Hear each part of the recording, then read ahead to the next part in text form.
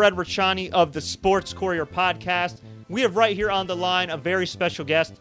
This man has had more job titles than John Cena has had world titles, than Jay Lethal has had ROH titles. We are talking to Kevin Eck, former WCW Magazine editor, former JW writer, longtime Baltimore Sun journalist, BaltimoreRavens.com writer, and now a writer for Ring of Honor Wrestling, and another new job title, podcast host. Kevin, how's everything going?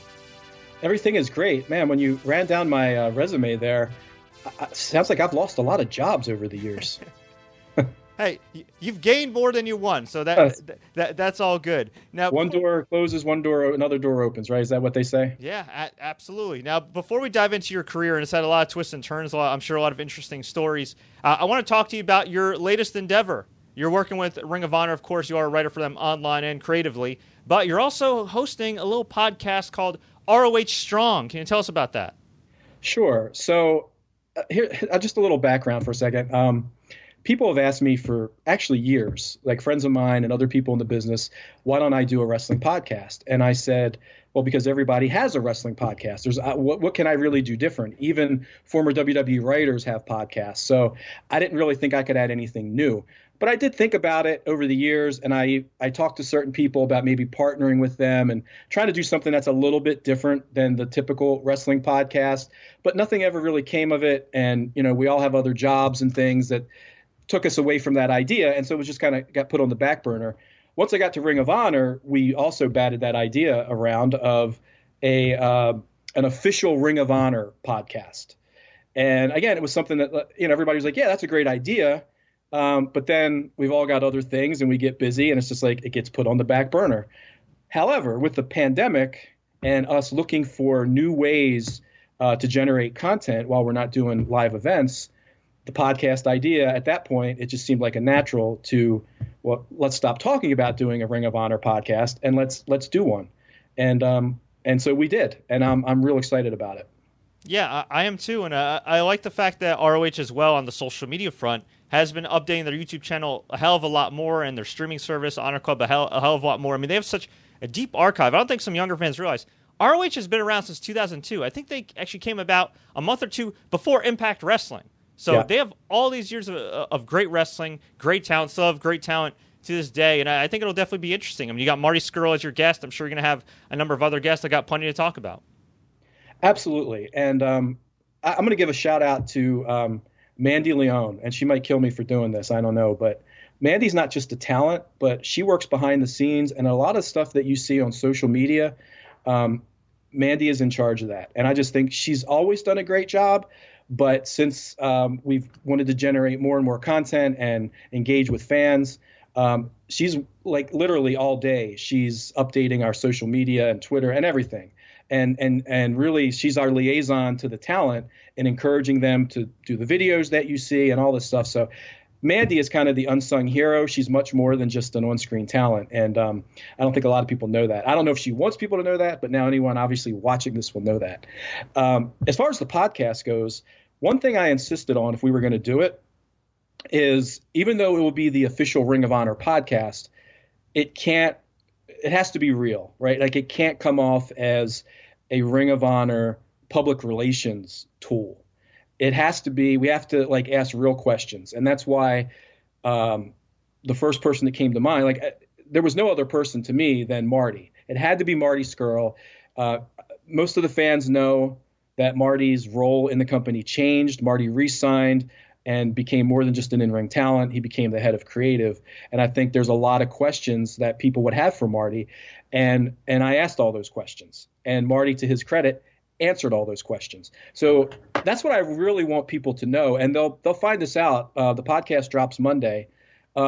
This is not going to be, a puff piece, for lack of a better term. We're going to ask legit questions, and we're going to pull back the curtain a little bit. It's not something we ever really do on ROHWrestling.com, but these are, these desperate times, desperate measures, whatever. This is a different time we're living in.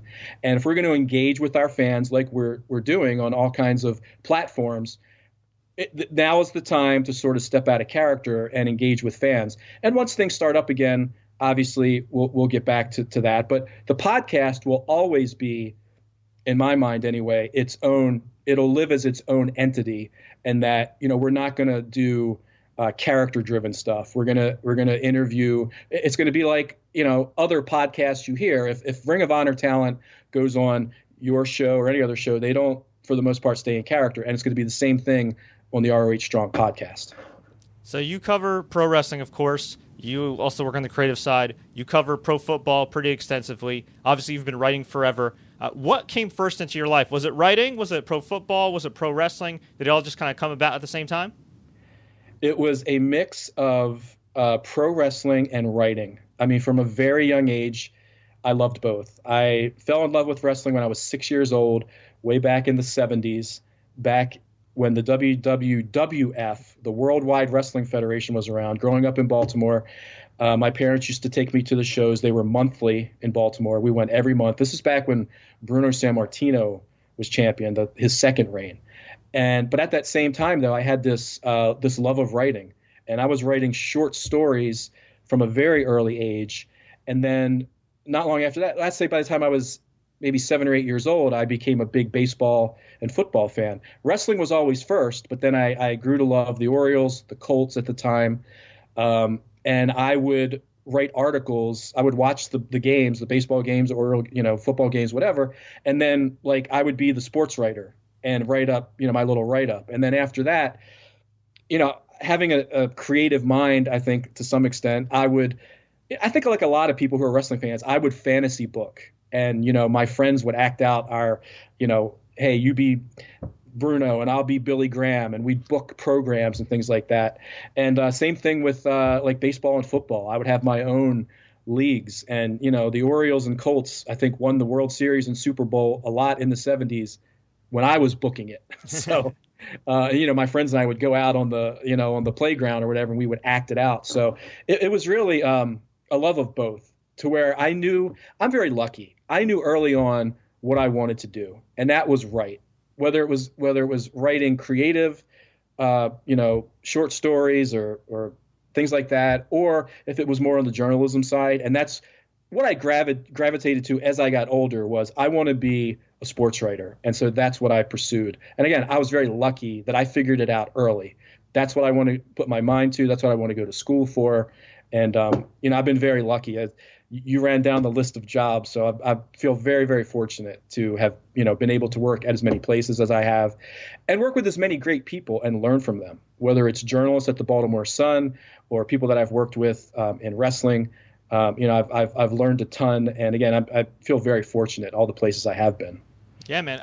I feel like I've been reading you for years since I was a kid. Not to call you old, just like when I heard I was going to interview Kevin Knight, I got pretty excited because I remember reading your stuff in the Baltimore Sun. But I'm curious, because you've done WCW magazine. Of course, you're doing ROH now. You did WWE. What was your very first big break, or what you would consider a real foot in the door? So, working at the Baltimore Sun, I was constantly, and I worked in the sports department, so I was constantly pushing for us to do wrestling articles. This was in the 90s, before the Monday Night Wars.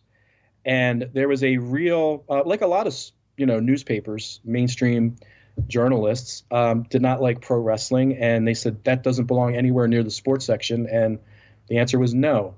Now, once the Monday Night Wars happened and wrestling got more popular, then there was more of a want to do it, but it was not for the sports section. When I wrote about it, it would be for the feature section, which was fine as long as we got it in the paper somewhere.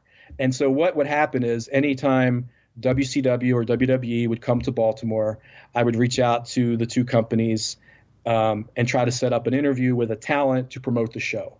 So that's how that started. The first big article I did, the first major talent I talked to, was actually Randy Savage. And I think it was 94.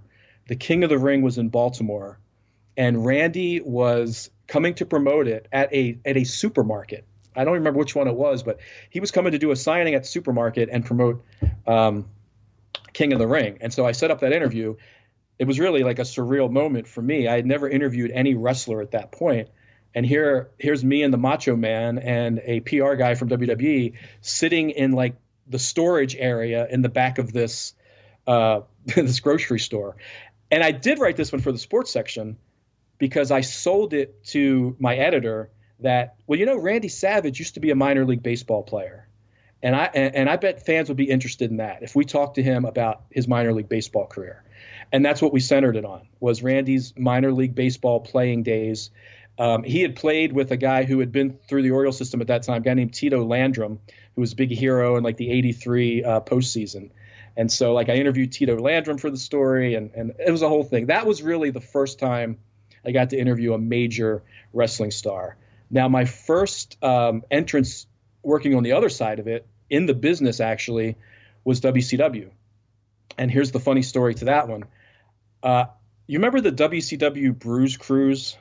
Oh, man, how could I forget? Of course. It's funny because at the time when the two companies were competing, I think WWE had the Wrestle Vessel and WCW had the Bruise Cruise. Well, anyway, I had my wife, who was at that point my fiance, she had a desire to go on a cruise. And I said, well, what if we did this? What if, your desire to go on a cruise and my desire to, hang out with a bunch of wrestlers could, coincide. And so we did the Bruise Cruise. And you get seating assignments on a cruise. And I happened to be seated with some WCW employees who, in making small talk, they asked me what I did for a living. I said, I work for the Baltimore Sun. I'm a writer, blah, blah, blah. They said, well, WCW Magazine is currently undergoing some changes. We're bringing it in-house. It had been outsourced. Now they're bringing it in-house. And they might be looking for writers. And I got a contact of the editor. It was a guy named Ken Liker. So I reached out to, once we got back on land, I reached out to Ken.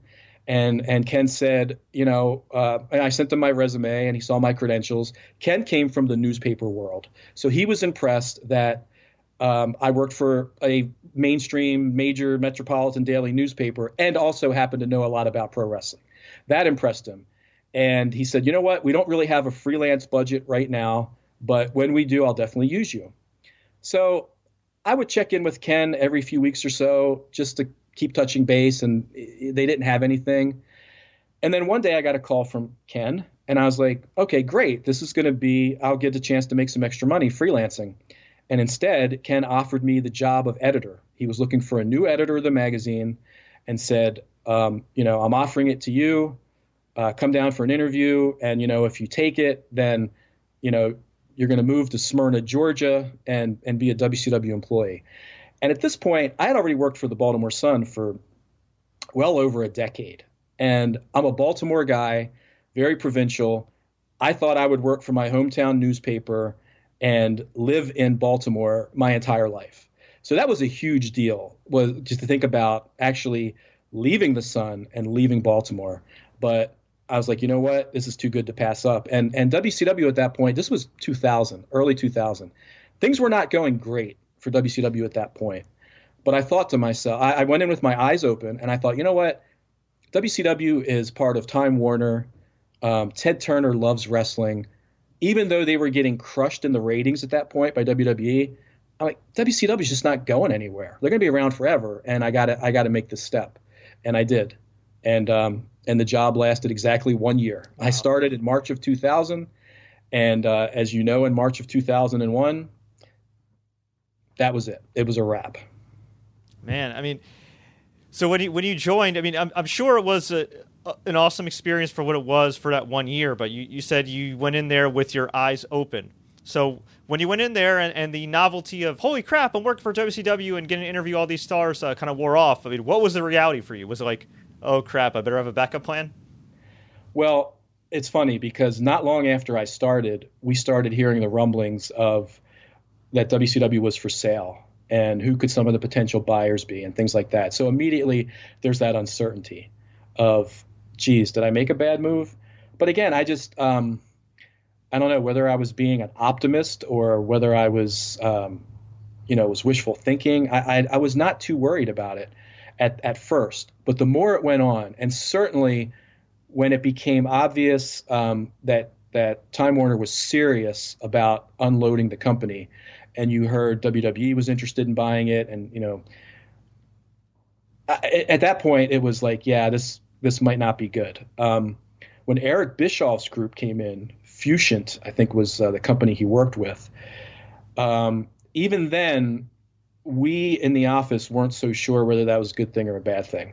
We felt like, well, this is good. WCW will go on, but who knows if there will still be a magazine? Who knows if Eric, if there is a magazine, will want this current staff to be involved in the magazine? So at that point, there was a lot of trepidation, and reality was starting to set in. So when things went down the way they did, obviously Eric's deal fell through. WWE swooped in and bought the thing for, pennies on the dollar. And the writing was on the wall at that point. So it was certainly no surprise to any of us when we were all let go once WWE bought the company. Looking back, we've all heard the stories. Guy Evans did a great book. Brian Alvarez, Artie Reynolds did a great book as well about the death of WCW. It's been chronicled a number of times, but you had the unique opportunity of having a front row seat to everything that was going down. Is there one kind of overlooked story or theme that you can recall, one that you think maybe isn't covered enough or talked about enough? Like, I'll give you an example. A lot of people say that had WCW not gone down, Sean O'Haire would have stayed on the right path. He would have become a big star. He would have been the next Goldberg, yada, yada. Is there anything when you look back and think about your WCW memory that you think, man, like, this doesn't get enough love or attention from back in the day? No, I can't think of anything specific like you mentioned. That's a great point about Sean O'Haire. I think there were big plans for him had WCW stuck around. I can't think of anything like sort of, to that magnitude. But, and I'll be honest with you, I have not read any of the books. I'm sure they're fine, but I haven't read any of them about, like, I lived the death of WCW. I didn't want to read about it. I can say this, and I don't want to be, I try not to be overly critical, but I'll tell it like it is. I thought Vince Russo, I had one opinion of Russo when I got there, which was that I believed the bill of goods, right? I believed he was the architect behind the Attitude Era, and that him leaving was a huge blow to WWE, and that he was this creative genius. And when I got there to WCW, I learned pretty quickly that Vince was a one-trick pony, and I knew as long as he was running creative, we were never going to turn things around. Like, I could just tell that. Us at the magazine staff, we were allowed to sit in on meetings at times, or company meetings, where he would give us a heads up, because you got to plan a magazine out a month or so ahead of time, and he tried to give us some indication of storylines, and here's who we're pushing and this and that, and things would change from week to week, and he would say something completely different a week after he had said something before that. So it's like there was just no way to plan things. And I saw he was just so scatterbrained, and he was so into, like the Jerry Springer style of wrestling, which worked for him great in WWE at that point in time. But the problem was he couldn't adjust. There were different standards that, standards and practices. And I know Vince has used that as a crutch. Like, well, I couldn't do what I wanted to do because of standards and practices and blah, blah, blah. But if you're that creative of a person, you don't need to just do toilet humor, and you don't need to just, go for crash TV and shock value. And that was his downfall, was that he couldn't adjust. So I knew our only hope was someone else taking over. And I did have some faith that Eric could be a guy to turn it around. Obviously, Eric was there when WCW was at its highest. And yes, he was also there for the start of the fall. But I believed if I'm going to bet on one of those two guys, I would go with Eric 100 times out of 100 over Vince. Yeah, and if you think about it, I mean, Vince Russo, yeah, he was kind of a train wreck there too. And you think about it with Impact when they hired him, and even WWE up until the time they went PG, I feel like wrestling for a while, at least the major companies, were still kind of stuck in that crash TV, Attitude Era, shock value, and it really had to get to the point where they had to blow it all up and really get back to the basics. Well, you do. I mean, you can only go so far with it. When I was at WCW, Jimmy, actually, you know what? That's not true. After WCW went down, I had a conversation with Jimmy Hart. I was doing some freelance articles for a publication called Wrestling Digest, which are the same people that did Baseball Digest and Football Digest, all those little small magazines we probably all grew up reading. I was freelancing for them, and I did a story on a startup company called the X. It was called the X. Was it the XWF? XWF, yes, that Hulk Hogan was involved in, and Jimmy Hart, and we talked about booking and like what the creative approach can be going forward at that point in time. And Jimmy said that the Crash TV, like it had to have an end point. He gave a rather colorful description. I don't know if we're allowed to curse on here, so I won't. But he basically said, at one point, like somebody's going to basically have to drop their pants and, pull something out on TV. Like that's the next step because people have seen everything else. And I thought that was a great point. Crash TV is awesome when it happens and when it's never been done before. WWE was so squeaky clean before the Attitude Era that to suddenly see them going down that road was shocking, and it was must-see TV. And it was, oh my God, what are they going to do next? But you can't do that forever. And I think that played out. And then you have to adjust. And what can you do next? And, that's the thing. I think Vince is, this isn't like the beat up on Vince Russo segment, but after, WCW went down, he went to TNA and tried the same thing. I mean, he's never been a success anywhere else except WWE. And it was he was in the right place at the right time with the right talent. And Vince McMahon, as his editor, as has been told many times, Russo's ideas didn't go unfiltered. Vince vetted them. I think it was just proven that nothing he did after that was a success. Yeah, I totally agree. And in some fairness to Vince Russo, I'm not going to name names. There have been a number of people that have worked under Vince McMahon that looked really good. And then when they left Vince McMahon, not so much. But you, my friend, ended up actually working for Vince McMahon, which I would imagine is kind of a crazy experience because you're a journalist at heart. And I'm sure you've heard all the crazy stories, good, bad, and ugly, about Vince McMahon. But it's very different when you actually end up working for the guy. Was he as, I don't even know how to ask this, was he as Vince McMahon-ish as you expected when you started working at WWE?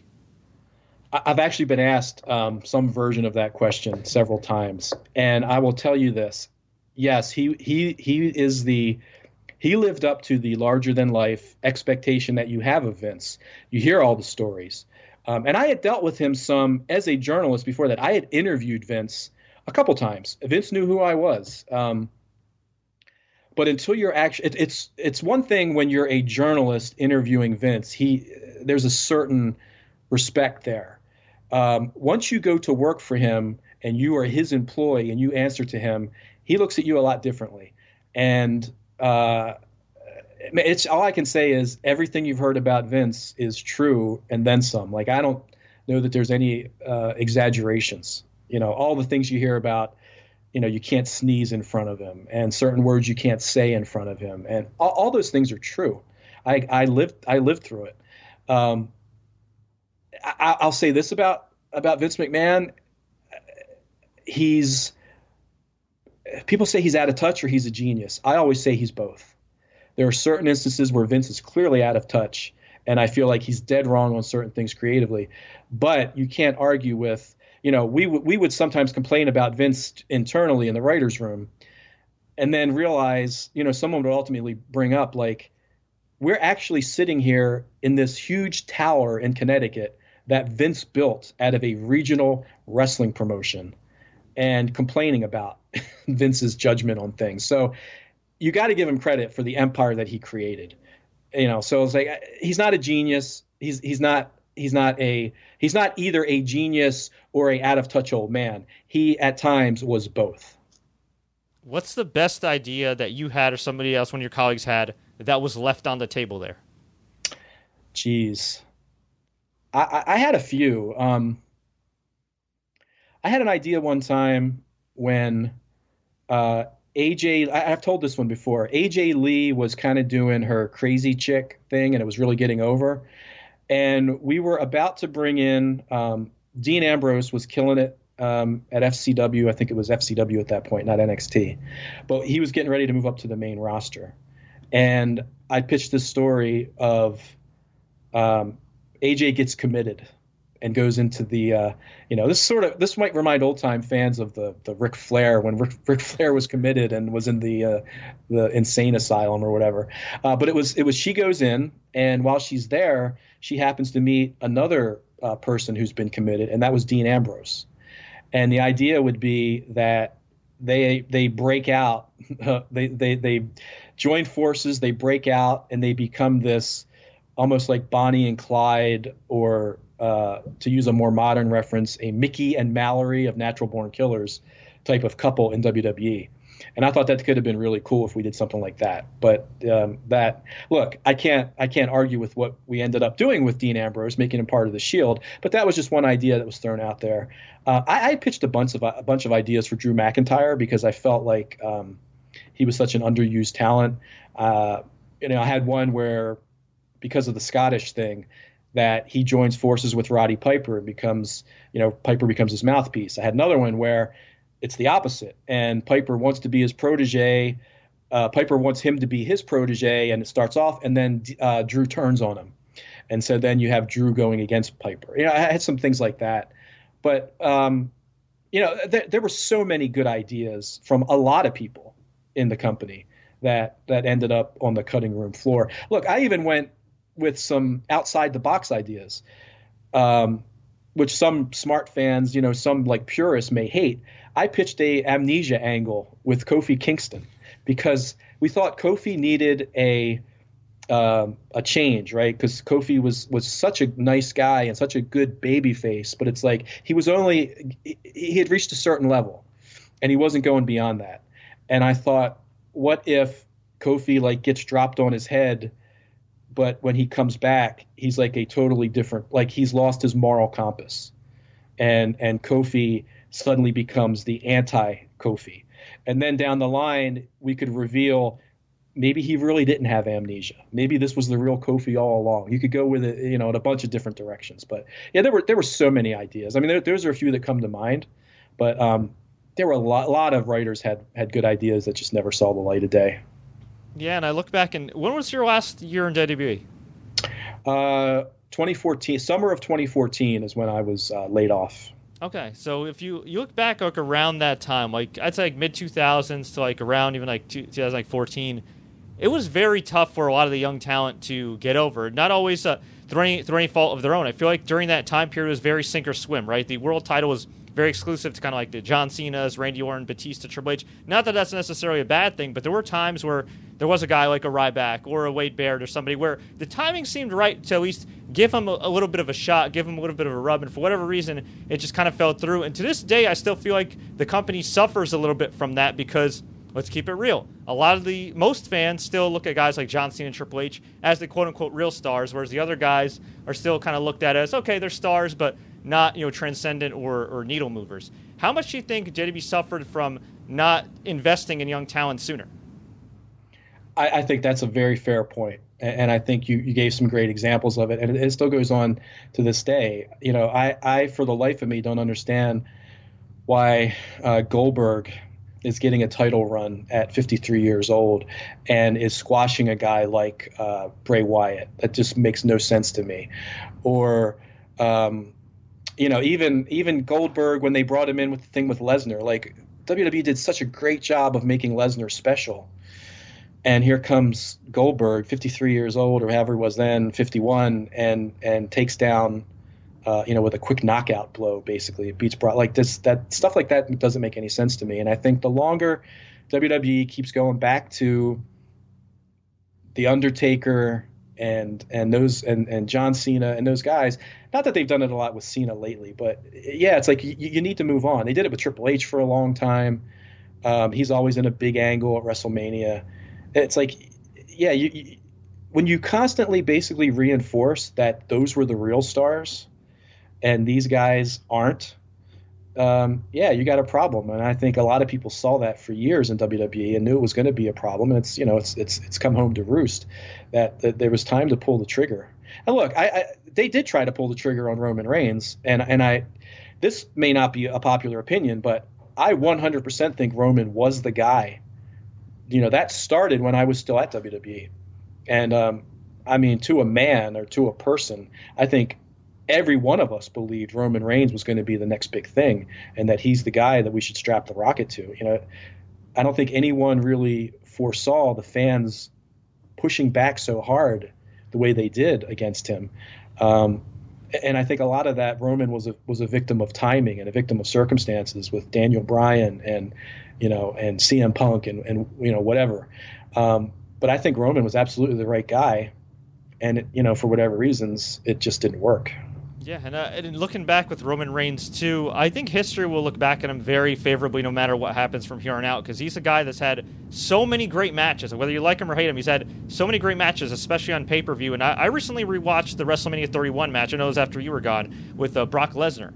And while it was a cool moment for Seth to cash in and win the world title and everything, you can make the strong argument that Roman Reigns had such a great performance as a babyface in that match that it might have made more sense to have him just beat Brock Lesnar from the get-go rather than delaying it, and kind of making it anticlimactic when he finally did win. I couldn't agree with you more. I loved that match. I loved the story it told. As I was watching it, as you said, I wasn't in the company at that point, so I'm watching it as a fan and a guy who really was pulling for Roman because I thought he deserved it. I was disappointed that Vince at that, people say Vince doesn't listen to the fans. He did then. Like, the plan all along was for Roman to win the title. I don't think that's any secret. When I was still there, that was the plan all along, that Roman was going to win the title at that WrestleMania. And the fans didn't accept it, and Vince changed it. And I was very disappointed when Seth Rollins' music hit and Seth came down with the briefcase. As soon as that happens, you know what the finish is going to be. And I agree with you. I think there was a good story there. Roman was fighting from underneath. Brock was this indestructible monster.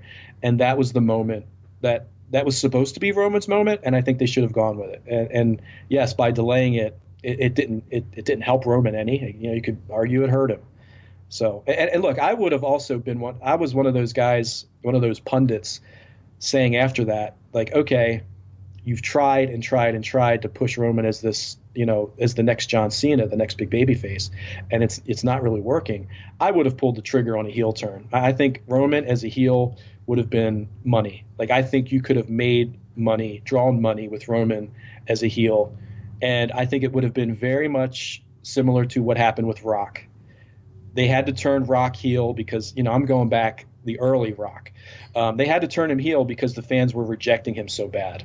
And then once he became a heel and people saw how great of a heel he was, he became this huge babyface. And not that you can compare any Roman or anyone to The Rock, that's kind of unfair, but I just think there's similarities there, and that could have been – I think the same thing would have happened. Roman would have been this great kick-ass heel with all this heel heat, and when the time was right to then have him go babyface, I think they would have gotten him to where they wanted him to be all along. Yeah, listen, man, I totally agree, and I think with everything going on now with the pandemic and everything else, for him to stand up for himself and say, you know what, I'm not going to work at this WrestleMania due to health concerns. I'm going to take care of myself. I'm going to take care of my family. By the way, I think he's having twins, so congrats to him on that. Like, the more I see of Roman Reigns, especially outside of the ring, the more I'm convinced that for all the criticism Vince gets, like, he was right. Like, Roman Reigns is the guy, I think. Like, whether or not he would have gotten to John Cena's level, Rock's level, that's another story. But I really have a lot of respect for him, not just as a wrestler, but as a person. I mean, it takes a lot as the top star to get that kind of payout, that kind of attention, to say, you know what, I'm going to put my family and my health first.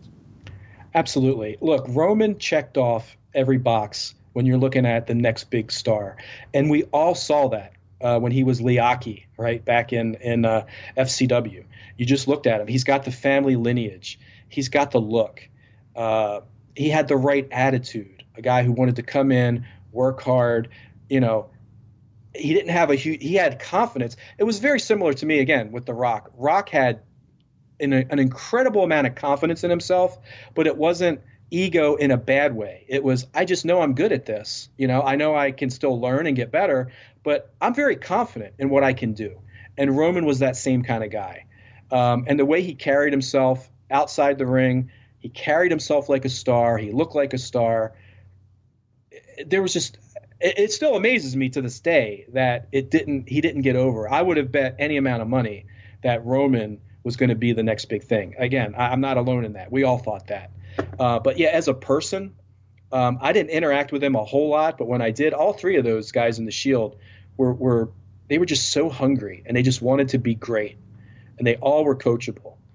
Very easy to work with, all three of them. But Roman he had that special it factor. That almost, once a decade or every type of talent.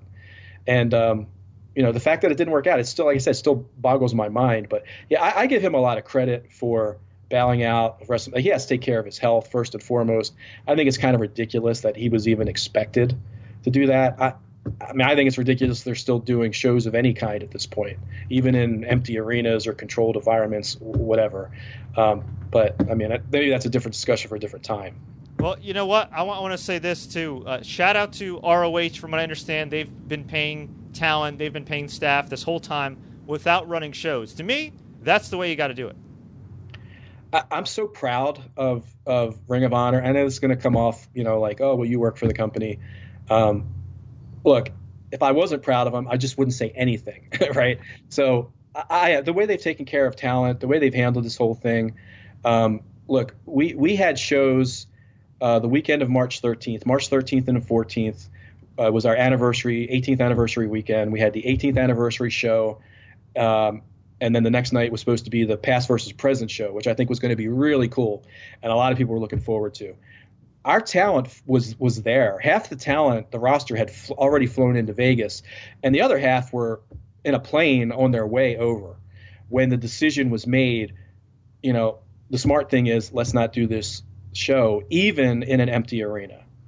And at the time, I thought, man, I think we, because other promotions were doing the empty arena stuff. I was like, man, I don't know why we didn't. The talent was already there. But in hindsight, it was absolutely the right decision, I think, to err on the side of caution. And ROH really did do a great job of taking care of the talent, of getting them flights back home. And like you said, continuing to pay them through all the shows that were canceled through the end of May has been I'm really proud the company stepped up the way it did. And you, my friend, also stepped up. Unfortunately, you were laid off by WWE in 2014. You ended up bouncing back. Fast forward, present day, you are with Ring of Honor. You went from working with a lot of established stars and, of course, at the time, very hungry young stars in the Shield. Now you're working with a roster that looks very different than it did even a year or two ago, filled with lots of young, hungry talent that wants to get over, that wants to be a next breakthrough star. In the case of ROH, they want to be, the next Adam Cole and the next Jay Lethal and everybody else. What is your assessment of the current roster of ROH and your experience there so far? Well, again, people may say I'm biased, but I think you could make the case. If you look at the roster, the current roster in Ring of Honor, from top to bottom, and take it as a whole, I don't know that Ring of Honor has ever had a more talented or deep roster than what we have right now. Now, I know there's some great performers to come through Ring of Honor. Some of the biggest stars in the business, obviously, have come through Ring of Honor. And I'm not taking anything away from them. I'm saying as a whole, top to bottom, we've got 40, 50 people under contract. I don't think there's ever been this much quantity of talent. And there's a lot of quality there as well. And having worked at other places, there's just something about this locker room that's special. It's not just the talent. It's it almost reminds me of what I've heard people say about ECW. I never worked for ECW, but that this was almost like a family. And, again, that sounds cliche, but I'm just telling you what I've observed. There's no one's. I don't see anybody playing political games. I don't see anyone backstabbing. I don't see any people forming alliances to keep this person down or a clique or anything like that in ROH. I see a bunch of people who have a ton of pride in what they do and who really want the company to be the best it could be. And they all understand it takes a team effort to do that. Whether you're the guy in the opening match or you're the lighthearted segment, or you're the main event. Everyone understands that everyone is important and has a role. And the way everyone's just kind of sees that opportunity, I couldn't be happier working for Ring of Honor. I really couldn't. Just the people that you get to work with, the talent there. I'm so excited about where we can go from here. And let's be honest, I know Ring of Honor has gotten a lot, they've gotten beat up a lot. The popular, opinion is Ring of Honor's dead or whatever. That's been said before. And I've had long discussions with people like Kerry Silkin and others who have been around for a long time who said, yeah, we've been written off so many times. It's like when Bryan Danielson leaves, who's going to replace him? When Samoa Joe, and there always is someone. What's going to happen when Punk leaves? What's going to happen when Adam Cole leaves? There's always that next group of guys who are hungry and want to fill those spots. I was worried, I'll be honest with you, when the Elite left, when Cody and the Young Bucks and Adam Page left, I was worried.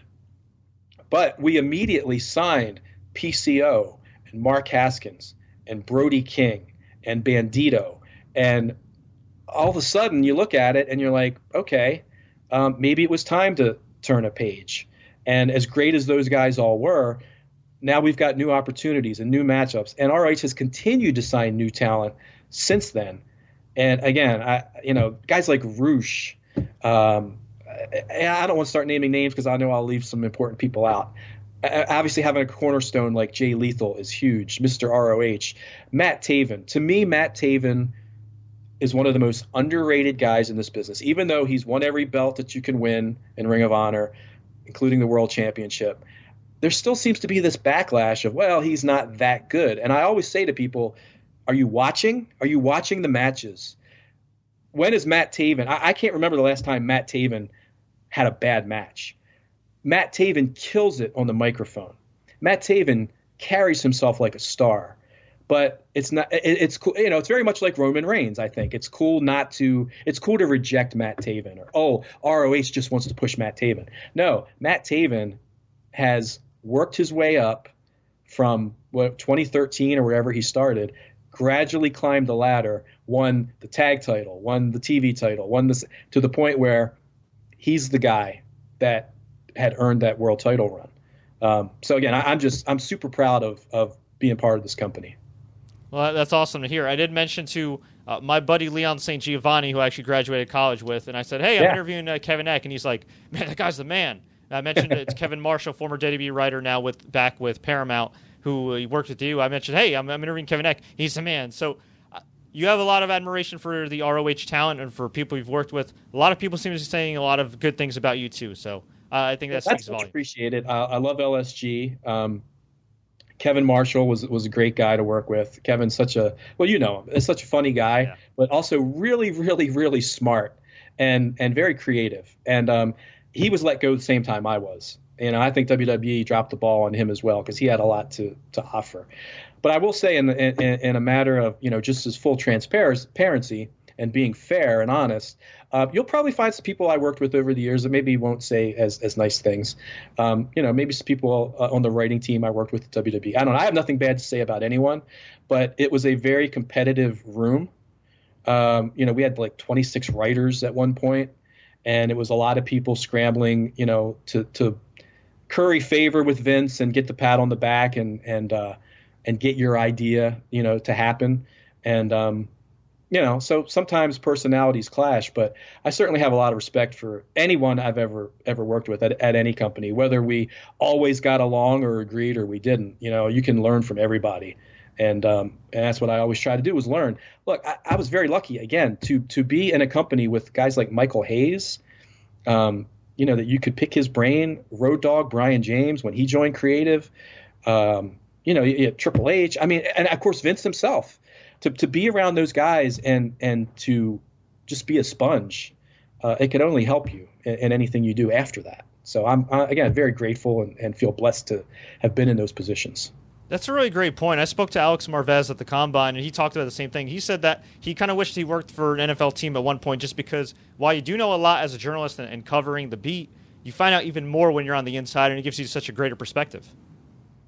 He's absolutely right. And, I don't work. I think you mentioned I work for the Ravens. I write 3 times a week for BaltimoreRavens.com. It's actually my second. This is probably something I haven't talked a lot about. It's actually my second stint with the Ravens. For a very brief period in 2002, I worked with them as their internet content writer. I was only there for a few months, and at that time, I was the first person in that position. Again, this goes back 18 years, and I was looking for, WCW had gone down, and I was out of work for about, I was taking part-time jobs or whatever at that point. And the Baltimore Sun, my old employer, came through with a full-time offer for me that was just financially was a lot more than what the Ravens were offering to pay at that point. So I had to leave. But I loved working for the Ravens back in 2002 for those few months and jumped at the chance when this other opportunity came up to write for them 3 times a week. I mean, I'm a huge, huge Ravens fan. Had season tickets since day one. Wow. kept my season tickets. Even when I lived in Georgia, came back, tried to come back to Baltimore for at least half the home games. Same thing when I lived in Connecticut. Made the 4-hour drive back on game days most weeks. So, I mean, John Harbaugh has this saying, like, who has it better than us? Who has it better than me? Like, I get to work for Ring of Honor. I get to work for the Baltimore Ravens, and I never have to leave my house. Like, I work from home. Like, my office is my office at home is my office. So I know it's tough. It's tough times right now for a lot of people that are, social butterflies that want to leave the house and gather with people, and they miss that experience of being at work and interacting with their coworkers. As far as that goes, nothing has changed for me. Working from home has been a way of life for several years now. So I obviously have no complaints about what I'm doing. That's awesome, man. And you've been very gracious with your time. We appreciate it. Before I let you go, though, we got to talk a little bit about football. You do write for the Baltimore Ravens. I just want to say, too, low-key, the Ravens have been a fantastic organization since their inception. 2 Super Bowls. They've done very well, made the playoffs more often than not. They got the absolute steal of the decade with Lamar Jackson, and they just had their draft, at least the first few rounds at the moment that we are talking right now. What's your overall assessment of the 2019 Ravens going into the 2020 season, and, of course, their recent draft picks? So as a longtime fan, I've gotten to celebrate 2 Super Bowls. But last year may have been – look, despite the heartbreaking loss in the playoffs, from week 1 to week 17, I've never enjoyed a season more. And what's so great about Lamar Jackson – and a lot of people will say this is not a fresh take, but he's just so damn likable. Like, beyond what he brings as an athlete, as a quarterback, just the way he carries himself and how humble he is and grounded. It's like, how do you not love Lamar Jackson? And the way the Eric DeCosta and the front office have built this team, they're so smart. What a seamless transition from Ozzie Newsome as GM to Eric DeCosta, who had learned under Ozzie all those years, constantly groomed for this position, could have gone to other places, knew that this was the job he wanted, and patiently waited till Ozzie was ready to hand over the reins. And it's been so seamless. I think DeCosta just gets this draft and free agents really too, just constructing a team. He just gets it. He's just so smart when it comes to that. And I love John Harbaugh. You don't always agree with every decision a head coach makes, of course. There are times I'm like, I wish we wouldn't have gone for it on 4th down there or whatever. But overall, we're so lucky to have John Harbaugh as our head coach. It just was really funny to me a couple years ago when we had not made the playoffs for a couple years. We were going 9-7, 8-8, 9-7, and it was like, well, it's time to get rid of Harbaugh. I heard people saying that, and I was ready to pull my hair out. Like, you're kidding me. Like, how quickly do we forget? Like, this is a guy that took us to the playoffs every single year. I think his first 6 years there, whatever it was. Like, we're very lucky. John Harbaugh is one of the best coaches in the NFL. You don't let a guy like that go. You need continuity. And that's what I love about this organization. I do. And I think they bring in good guys for the most part. And it's such a great, same thing with Ring of Honor. It's such a great locker room. It's a great culture. It's a winning culture. Everybody fills their role. Like the wide receivers on this team aren't necessarily going to put up huge numbers, and they know that. They know they might be called on to block more than they'd like to, but they do it because it's for the greater good, and everybody's bought in, and that's how you go 14-2.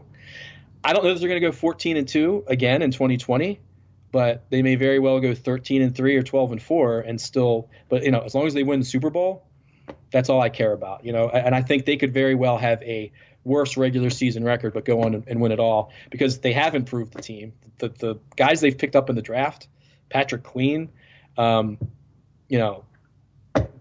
Duvernay as a wide receiver was a steal. I think they got him at 92. J.K. Dobbins at running back. I mean, I was one of those people when they made that pick going, no, we don't need a running back. But then you think about it and you look at the total takeaway from the 6 draft picks we've gotten so far, man, it's hard not to be excited. So I got my fingers crossed that we have some semblance of an NFL season. I mean that just as a fan in general, but as a Ravens fan, man, I just feel like 2020 is really going to be our year. So I hope there is a season to be had. I think I'm cautiously optimistic that it's going to end differently than it ended for us in the postseason last year. I mean, the odds look good, and I think people got to have some perspective here. I think Lamar Jackson just way too criticized. Let's have some perspective. He is younger than the 2020 number 1 overall pick, Joe Burrow. Right. He's already had more success this early in his career than Peyton Manning. Now, I'm not saying it's going to be Peyton Manning. Most people don't have careers with Peyton Manning. Okay, if he did, that'd be amazing. But the point is, Peyton Manning, his first 2, 3, 4 seasons were pretty rough. He went years before he even won his first playoff game, let alone got to the AFC title game, let alone got to his first Super Bowl. I mean, for years, Peyton Manning was known as a choker. So for all the people saying, oh, man, look, Lamar Jackson this, Lamar Jackson that, he's, he can't do it in the postseason. Even in that loss to the Titans, he had, 500-plus yards total? I mean, come on. The sky's the limit for him. The kid is already a reigning MVP. So little perspective, people. Right. Well, you're going to judge him on what he did in one game or what he did in 16 or 15 games because he didn't play the last game. Look, we beat a lot of good teams in 2019. We beat the 49ers. We beat the Bills. We beat the Texans handily. I know the Rams didn't make the playoffs last year, but they're still a good team right off the Super Bowl. Beat them 45-6. Beat the Patriots by 17 points. So to say well, they can't win the big one or whatever. Look, it was just that's why they play the games, right? That's the cliche. Anything can happen on any given Sunday. And unfortunately, the Ravens had a bad game against the Titans. And I give the Titans credit. That was a lot of their doing. But, guys were dropping passes that weren't dropping passes during the regular season. Letting a guy run for 195 yards, even a runner as great as Derrick Henry, that really hurt the Ravens' pride, I know. They pride themselves on stopping the run. And we went for it on 4th down so many times all year long, and it worked for us. We went for 4th and 1 twice in that game, and they didn't make it either time. I mean, that's almost unfathomable that all those things had to happen for us to lose that game to a 9-7 6-seeded Titans team, and they all did. Everything that needed to go wrong for us to lose that game went wrong. That to me doesn't take away, as disappointing as it was, and I was there. I was in the stadium. I was disappointed as anybody, but that doesn't take away from what they did, weeks 1 through 17. I mean, to go 14-2 in a league that's built on parity, that's really, really hard. And Lamar, to be unanimous MVP, I think he and Tom Brady are the only 2 unanimous MVPs. To do that in his first full year as a starter, he's 19-3 as a starter in the regular season to start his career. That's amazing. And beyond those numbers or whatever, just, it's the eyeball test. Just watch Lamar play. He is a special player. And to think that Lamar Jackson's never going to win a playoff game or, never going to win a Super Bowl, come on. But Lamar's a lightning rod, and I get it. A lot of people dismissed him as a quarterback, and anytime he fails, people can say, aha, see, I was right. But I just think they make themselves look stupid when they do that.